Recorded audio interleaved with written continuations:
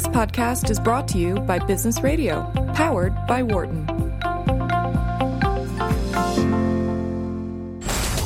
You're listening to Dollars and Change on Business Radio, powered by the Wharton School, Sirius XM 111. Welcome back. This is Dollars and Change on Sirius XM Radio, powered by the Wharton School. And I'm Cheryl Kuhlman. And I'm Nick Ashburn. And we're delighted to be here today. We are in our second half of our segment. We're here live every Thursday morning from 8 to 10 a.m. Eastern. And then we're played during the week and available on the app. Yeah, you can find us on the SiriusXM app, something that Cheryl and I both listen to, I think, quite often. We do. Maybe not to ourselves, but to other shows, other channels. It is true. I do not listen to myself. I suppose I should at some point. I do sometimes, only to be like, well, how idiotic did I sound? How awful was I? I think I sound human, right? So rather than a full professional on this, we bring the sort of common voice to the discussion. I guess so. So just want to remind our listeners that we will be closing our segment. Our last half hour is going to be an open call. You know, Nick and I will be talking.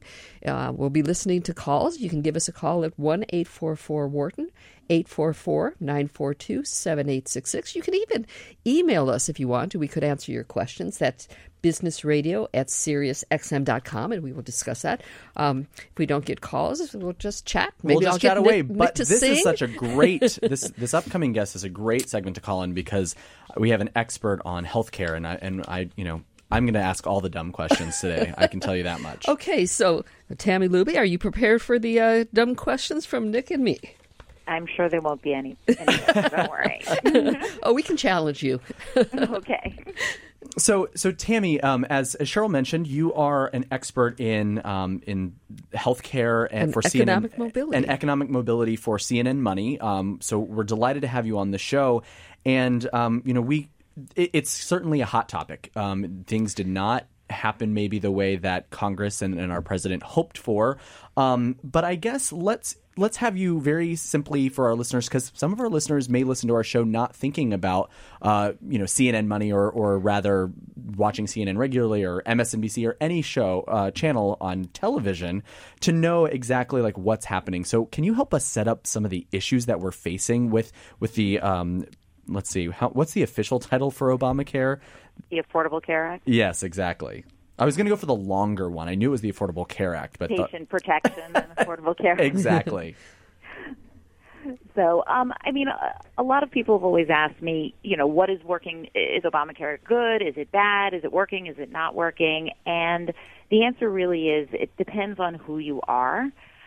For a lot of senior citizens not senior citizens, for older Americans in their 50s and 60s, for people who are lower income, above the poverty level, but lower income, Obamacare has opened up insurance for them because it had often been priced out for them, but it offers a lot of federal subsidies to be able to give them coverage. So you are getting a lot of people who have insurance for the first time, and for people who are actually under the poverty level or just above it, in the 31 states in D.C. who live in the states that expanded Medicaid, they can actually get insurance for the first time. So This is amazing for them. And for people with pre-existing conditions, it offers coverage. They couldn't get coverage before. They were, either priced out or locked out of insurance plans if they had cancer, if they had even like a broken leg or any kind of problem years earlier. They can get coverage, and they can get robust coverage because, as you may have heard, Obamacare requires insurers to cover these 10 essential health benefits, including maternity, prescription drugs, substance abuse, a lot of that. And then for people, one thing I was surprised about right after the election, I put a query in my story and said, how has Obamacare affected you? Please write in. And one thing I was surprised about was that a lot of people who had started their own businesses said that they would have never been able to do that without Obamacare because now they can get coverage on the individual market, particularly those who had conditions. I spoke to an attorney in the South who was working for a firm but really wanted to start his own business, but he had MS.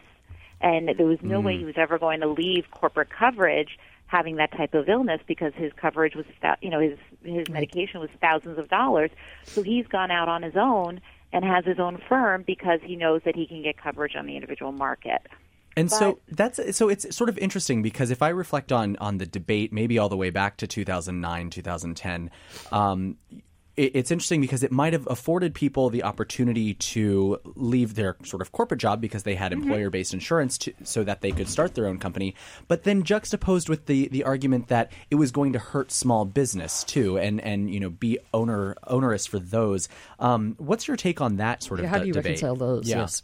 Right. Well, I mean, first of all, the smallest businesses are not affected because for people who have, employ fewer than 50 people, it doesn't affect them. So we're not talking about, tiny businesses. For mid-sized businesses, I guess, not everyone offered insurance. Among most large employers, even though there is this employer mandate, which requires businesses over 50 to provide coverage to their employees who work 30 hours or more, for large businesses, it didn't really affect them because most of them cover their employees anyway. It's considered a perk. It's a draw to get employees. They want to offer robust coverage. For mid-sized businesses, yes, we've heard from some people that they either didn't want to expand to have, more than 50 employees, or it was hurting them because not only some of them may have offered coverage, but they may have offered skimpier coverage. And now they would have been required to offer this robust coverage. Right. So, yes, there was an issue. But it's been difficult to determine whether this has actually hurt cost jobs because we're also at a time when the economy is growing. So, of course, everybody's adding jobs. But has there been anecdotal evidence that it's cost some jobs and some employers have not expanded or have shrunk their payrolls? Yes. But overall, most employers say that it has not affected them, even small businesses.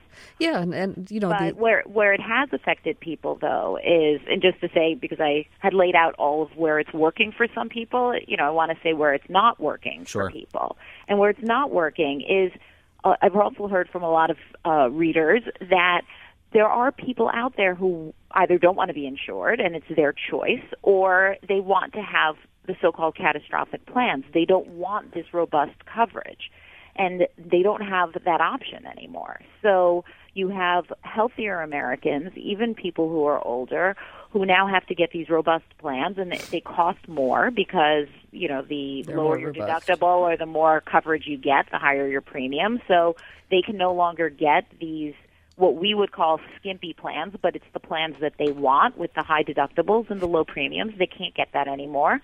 And you have younger Americans who are, part of the Affordable Care Act is actually having younger Americans subsidize the cost of older Americans because older Americans are the ones who have, generally have higher medical costs, so their premiums are higher. So the Affordable Care Act restricted insurers from charging older Americans, people in their 60s, only have to pay 3 times as much as younger Americans, people in their early 20s. But that means that people in their early 20s are paying more. Well, and it did allow that you could stay on your parents' coverage until age 26, which I know for a lot of students was important, an important addition. Right, if their parents had coverage. If their parents had coverage, right. Could afford to put them on. Right. So, yes, and that is one of the most popular provisions is having kids stay on their parents' plan until age 26, and none of the efforts in Congress would have repealed that. So I might be making a gross overgeneralization, but if we reflect on the political debate over the last, several months, and I guess the failed attempt to completely repeal Obamacare, were you surprised based on, your reporting over the last several years of the healthcare industry? Were you surprised that there wasn't a clear path forward for, improvements or repeal within Congress? I think we know obviously that they had hoped to follow the 2015 repeal plan that Speaker Ryan had put forth that both houses voted for and approved, and it was vetoed by President Obama. And that would have repealed major portions of Obamacare initially and given the Congress 2 years to come up with a replacement plan. And that was sort of initially the path that people thought was going to happen. But it became rather clear quickly that that people were not comfortable. Lawmakers were not comfortable. They were hearing from constituents. They were hearing from companies. They were hearing from insurers. They were hearing from everyone. We do not want to repeal Obamacare and, go into an abyss where you have 2 years to come up with something else. We need to know what you're actually going to come up with. Yeah. So that's where repeal became repeal and replace. And they didn't really have a replace plan because it's, we may have heard healthcare is complicated. It's Who tough. knew? Who knew? And, it's not that easy to repeal Obamacare. One of my editor actually came up with the, idea of Obamacare Jenga, which we unfortunately were never able to build, but we wanted to do something with that idea. But it's a very large, complicated act, and a lot of the pieces are interrelated. So once you start messing with having older people pay more than younger people, if you start messing with that, then, other things start to fall apart. The individual mandate, which requires that most people get insurance or pay a penalty, that is one of the least liked provisions in the Affordable Care Act. And it's one of the things that all of the Republican plans wanted to eliminate. But you can't just eliminate it because it brings in a lot of the healthier, younger people that insurers need. And it's well known, even the Republicans acknowledge that you have to have some type of incentive, either a carrot or a stick, mainly a stick in some cases, Right. to incent people to remain continuously covered. Because if you start having all the healthy people sit out and only come in when they get into a car accident or when they, God forbid, get cancer, it's going to screw up the market. And insurers will not accept that. So, they had 7 years to come up with a replacement plan. They never did, and it's not easy. And clearly there are factions within the Republican Party. You had the conservatives and the moderates, and they could not agree. Yeah. And you're listening to Dollars and Change on Business Radio, powered by the Wharton School. We're talking to Tammy Luby, who's the economic mobility and healthcare expert for CNN Money, and we're talking about healthcare. Yeah, such a hot topic, a tough topic. And so complicated. So complicated. On Dollars and Change, we talk about so many, diverse topics, but this is one that I wouldn't say we avoid, but it's not our wheelhouse, and it's complicated. But so we're delighted to have you as an expert on the show. One thing that I noticed during the debate over the last 4 months was just, the idea of, repeal Obamacare. Just people really wanted to do that, and then when the threat happened, it changed. Was there something specifically? Was it just about taking away their care, or was it about the branding of Obamacare? What really happened that people said, wait a second. Hold it. Is that what? Yeah, it's sort of like when push came to shove, and you're like, hold it. That's what it means? Yeah. Obamacare is what I've actually been experiencing? Well, I think a lot of people, certain states didn't call it Obamacare or the, exchanges you have in New York, for instance, where I am. It's the, New York State of Health. In Kentucky, where, McConnell is from, the Senate Majority Leader, it's Connect. So a lot of people may not actually realize that right. they are benefiting from Obamacare. But I think what's really happened is that in the act was passed in 2010, the exchanges and Medicaid expansion started in 2014. So it's either been around 7 years or 3 or 4 years, depending on how you look at it. But people's expectations for health care really, or health insurance, has really changed. And so... Can you go into that a little bit? How has it changed? Yeah. In the past, there wasn't an uproar over insurers telling people who had an illness that they just couldn't get coverage. Mm-hmm. And that was acceptable. And now it is much less acceptable, if acceptable at all. And the pre-existing conditions protections is a huge benefit that we have all, we never know when, even those of us, the vast majority of Americans are covered under employer plans, 150 million or more. But we never know when we're going to lose our job, God forbid, and we may end up finding ourselves on the individual market, or we may have a loved one or a friend on the individual market, and we don't want to find out that because they may have had, an illness several years ago or many years ago, they're no longer coverable. And that was the situation. That was the norm in many places in the past, and that's not acceptable anymore. And then there's been a real debate over whether people who have, lower income people who can't afford coverage, should they just be left out in the cold? I mean, Medicaid does not cover adults in many states, in the states now that did not expand, and prior to Obamacare, low-income adults could not afford coverage, and there was just no options for them. And that is seen as less acceptable now. You saw a lot of the more moderate Republican governors saying, look, this is really helping all of the people in our states that are dealing with the opioid addiction and, mental health issues, substance abuse. Medicaid covers those folks. So that's why you have John Kasich from Ohio, who ran for president as a Republican, saying, look, there are 700,000 people in my state who have benefited from Medicaid. I'm not just throwing them out on the street. And so one of the arguments for insurance was that if you don't have insurance, then you often wait until a condition gets bad, and then you go to the emergency room where it's incredibly, tremendously expensive. But they have to treat you. Do you know if they hospitals have to stabilize you? They don't have to treat you. So do you know if there's any if hospitals then have been saving on emergency room visits and costs as a result? It's actually an interesting debate, and I think it depends on the hospital. Overall, yes, it's benefited hospitals, and that's why they've, particularly for Medicaid expansion, they've pushed very hard for Medicaid expansion in many states. You'll see that the state hospital associations are some of the big lobbyists in that area. But what you also see, though, is a lot of people, and this is partially in the individual market, but it's also among employer plans. I'm sure everyone, maybe not at Wharton, but I know here and other places, employer plans have also been raising deductibles. So you have a lot of people who have deductibles of $3,000 or $2,000 or so. And so what hospitals are finding out is that the people who are insured are still not able to necessarily pay because they have huge deductibles. Yeah. So you have their charity care, their care which they write off because you have low-income people coming in, poor people coming in who just can't pay, and the hospitals realize that, and they just write off the debt. That's going down in the states that expanded because you have more people covered by Medicaid, and it covers almost all of their needs.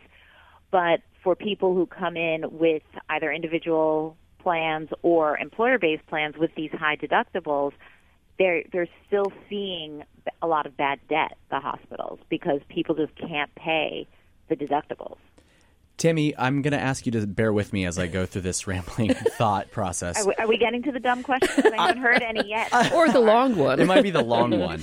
Okay. So we had a guest on a few weeks ago, not in the healthcare insurance market, but more in the homeowners and renters insurance market, who's really trying to disrupt it with technology and thinking about how the incentives in the insurance market are not aligned. I mean, they want to keep their money and put it in the market and keep their profits versus paying out on plans.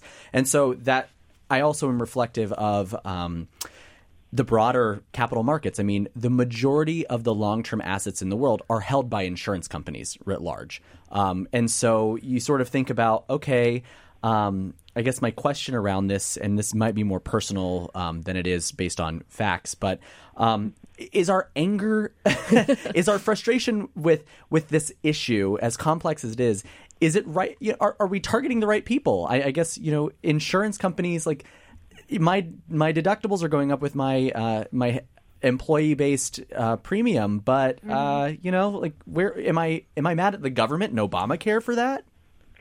It's high healthcare costs is a major issue in this country, and there are many sources, and everyone blames everyone else. The insurers blame pharma, and pharma blames the insurers, and people blame hospitals for being inefficient, and people blame doctors for charging $300 an hour or $500 an hour, et cetera. That's a huge issue. But in looking at the insurers, and I'm not trying to say the insurers are not at fault, but one of the other things that Obamacare put in on insurers is something called the medical loss ratio, or MLR. So insurers are actually required to pay at least 80% of their premiums collected on patient care. So that is an attempt to try to rein in some of the, profits or marketing or administrative costs that insurers bear. So now, yes, there is an argument, and then we've seen the massive salaries that insurers, CEOs receive. Yeah. So, I'm not at all trying to be an advocate for them, but there are curbs on what insurers can actually make. And, and as we've seen, at least in Obamacare, it was seen as being this great, new market for them. They were going to have so many customers, et cetera. And they have struggled to actually price properly their plans, and they've lost millions and millions of dollars initially on Obamacare.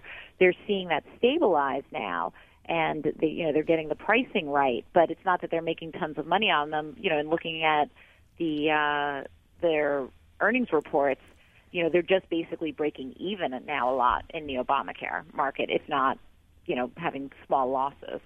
And I want to shift the question maybe away from the formalities of Obamacare to thinking about health and medicine more broadly.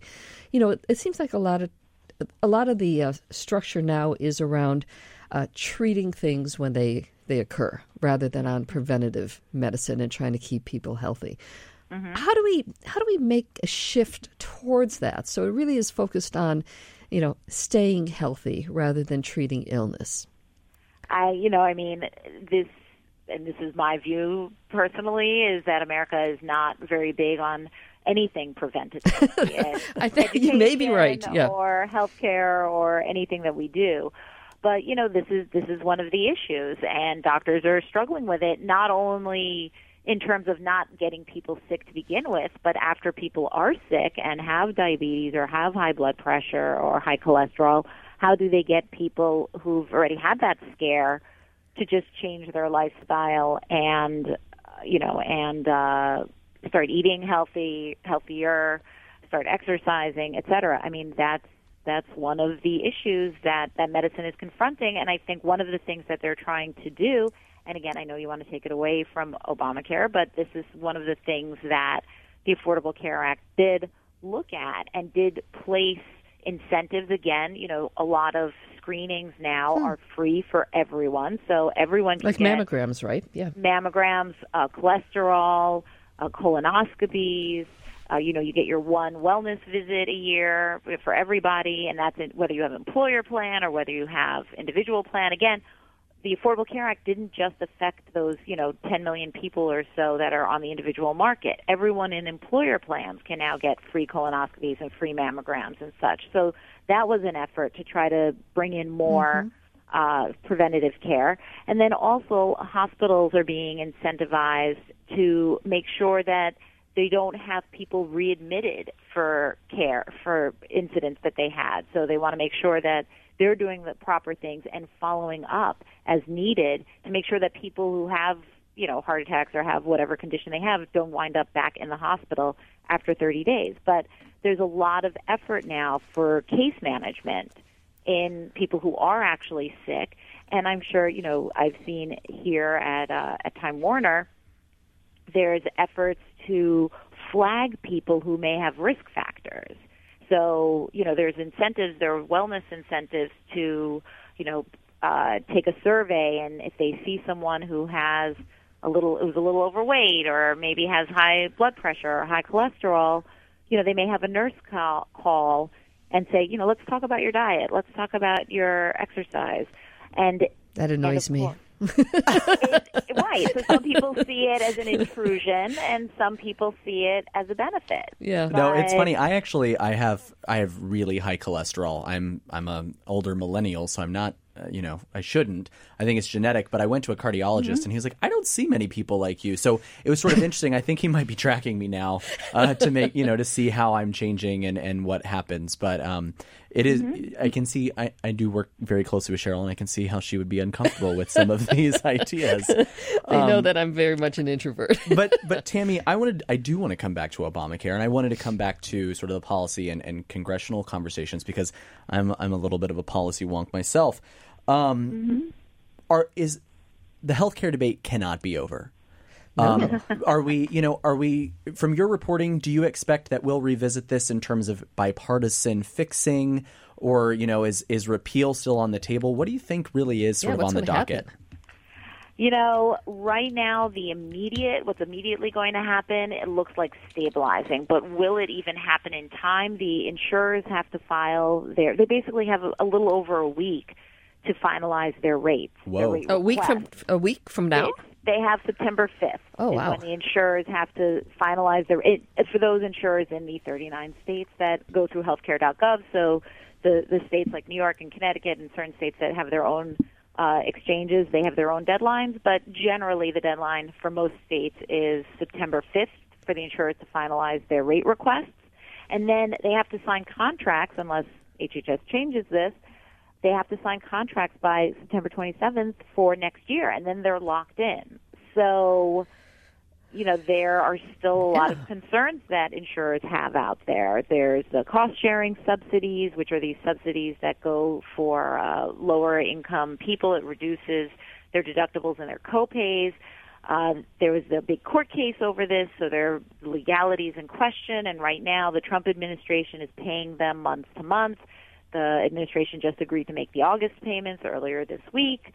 But they haven't said anything on the September payments, and insurers are very nervous about this. There's some and these folks don't like uncertainty when it comes to these types of risk. Who does? They have to deal with enough uncertainty in terms of their patients. They don't want to have to deal with it in terms of the policy coming out of Washington. Yeah. So, they have another week and a half or so to figure out what exactly they're going to do to protect themselves against the potential end to these cost-sharing payments. They also don't know what the Trump administration is going to do in terms of the individual mandate. Again, they want the individual mandate enforced because that's what brings in the healthier people that offset the sick, because many people in the individual market are sicker, and the insurers need these healthier people to offset the cost. Mm-hmm. And then the big question that all of us, who are covering Obamacare are waiting to see and are doing reporting on is what happens with open enrollment. We have open enrollment starting on November 1st. The Trump administration has already cut it in half from 3 months to 6 weeks. And under the Obama administration, you saw a lot of advertising, marketing, outreach. They gave money to local community groups to go out into the neighborhoods and get people to enroll. There were also a lot of help for people who needed, hand-holding to enroll. It's not easy to enroll in health insurance, so they had telephone helplines and they had, in-person assistance centers all over the country. So is the Trump administration going to do all of this? Yeah, Tammy, is the rationale behind cutting the open enrollment period in half? Is it a cost savings thing from the government so that if they do provide those services, it's for a shorter period? Like, what's the rationale in cutting the open enrollment period? I mean, there is some reason to cut it because it aligns it more with the employer market, and it actually, if you have insurance, regardless of whether it was under the Obama administration or now under the Trump administration, if you get insurance by the 15th of the month, you get it to start the first of the following month. So by ending open enrollment on December 1st, everybody has insurance who enrolled the entire 2018. They start January 1st and they have it the entire year. For those under under the Obama administration, if you enrolled on January 15th, you didn't actually get insurance until March 1st. So it makes sense that you want to have people who are insured throughout 2018. See, these are the details we don't know. This is why we needed you on the show, Tammy. I know. Right. So there is a reason for it. And, presumably, if you're going to sign up for insurance, what is it? Why do you need 3 months to sign up? You might as well just take 6 weeks to sign up. Sure. So you're going to sign up. But, there are people who really need to be encouraged to sign up. And we have already seen the Trump administration has been doing things that will likely dampen enrollment. I mean, last year and right after they took office, on January 20th was the inauguration, and a few days later, they pulled all of the ads that were telling people that enrollment ended at the end of the month. So that is a crucial time to get these stragglers to enroll, is in the final days of enrollment season, and the Trump administration pulled all of those ads. and they've ended 2 contracts with marketing companies that are going to be promoting, or that would have been promoting, open enrollment for 2018. So those contracts are gone. We don't know what's going to happen going forward. They've also been changing, language on their websites, getting rid of certain things that might, encourage people to sign up or to find out about the Affordable Care Act. So, it's a lot going on. Potentially going to be a problem for next year. So while the folks in Washington may be looking at stabilizing things, and I personally think it's a bit doubtful that they'll be able to actually do something by the September 27th, because it doesn't give them a lot of time to get it through both houses and through the White House. There's on top of the debt ceiling, on top of funding the government, on top of everything. There are a few other things happening in Washington in the next couple of weeks. But, 2018 remains an open question in terms of how many people will actually enroll. Well, Tammy, we're going to have to end our session now. I think we need to make sure we get you back on when something happens so we can explain all the changes and everything. Exactly. Thank you so much. It's been great. When we come back, Nick and I will be having our open session. If you want to give us a call, if you want to talk about, maybe not healthcare because we're losing our expert, but if you want to talk about some of the issues and just let us know about the social impact happenings that you're seeing, give us a call, 1-844-WHARTON, 844-942-7866. This is Dollars and Change, powered by the Wharton School. For more insight from Business Radio, please visit businessradio.wharton.upenn.edu.